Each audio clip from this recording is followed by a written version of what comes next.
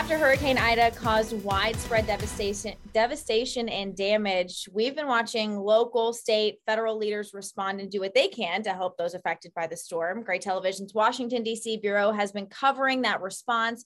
Today, we're talking to Peter Zampa and David Ade about what they've learned along the way. First, I just want to thank you both so much for being with us today. I know you've been incredibly busy with that hurricane coverage. Absolutely. Thank you for having us. And David, I'll start with you, ask you a few questions about your coverage. Can you describe, the situation right there, right now for people in those areas hit by Ida? Sure. Today it was a hot day. Again, it's about 100 degrees with the heat index in some locations that were directly hit by the hurricane. And a lot of these places right now, they don't have power. They don't have access to food or air conditioning, obviously. Their towns are flooded. The American Red Cross, they put out an update today saying that they estimate more than 1 million people currently don't have power that were directly hit by Hurricane Ida. And they think it may take weeks to bring that power back. And they're having this first kind of assessment after the hurricane rolled out, and they're actually able to see it with some clear skies, see the damage. They're seeing destroyed homes, destroyed businesses. The Red Cross is saying that there's cell phone service, water service, sewer service, all damaged, all down in various communities. And in a lot of places, they're seeing water almost waist high still at this point in a lot of the towns that Hurricane Ida rolled through. Yeah, so sad to hear about. And, speaking of, what's happening there right now, we've heard countless guidelines from officials over the last few days, everything from how to use a generator to one of them staying out of flood water. And that's actually something that we see people do a lot. After the storm, you see pictures of people wading through the water and, trying to get somewhere else outside of their home. So why is advice like that so important right now? Yeah, so right now you're hearing that same thing, regardless if you're on foot, if you're in a car, just stay out of that flood water.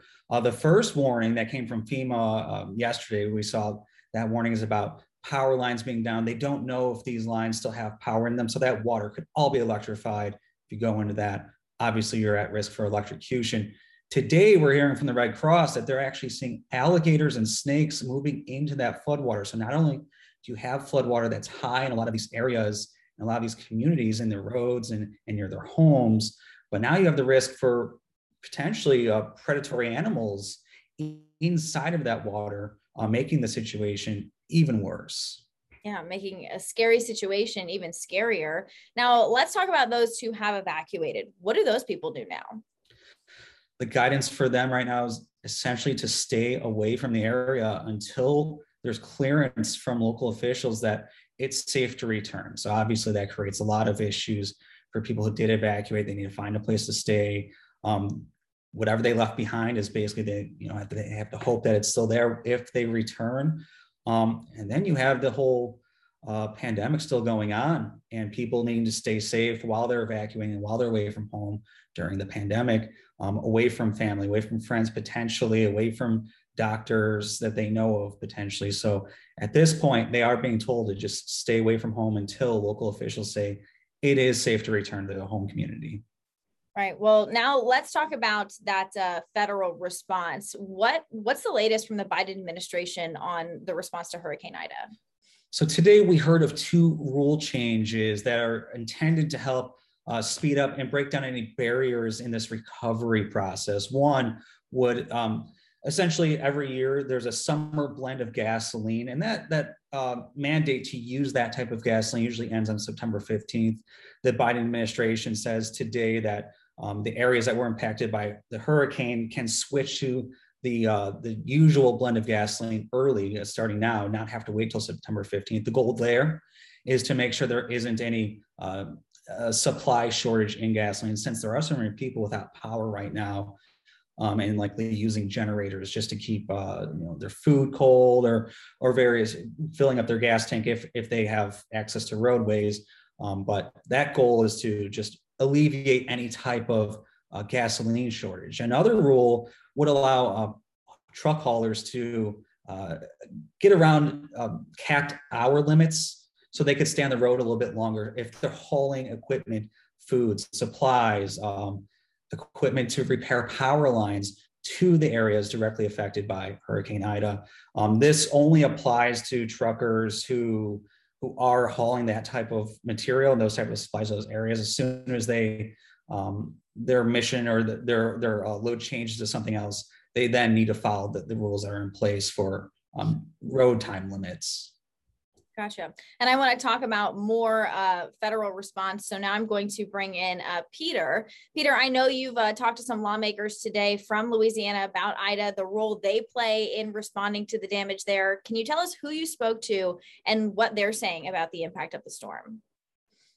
Yeah, so I spoke to Congressman Clay Higgins, who's actually representing Southwest Louisiana. He has his own slate of issues, which we can get into soon.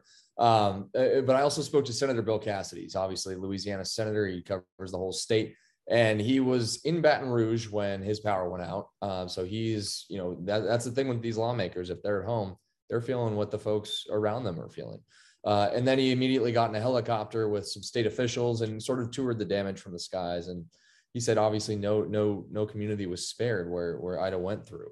He said the devastation was real.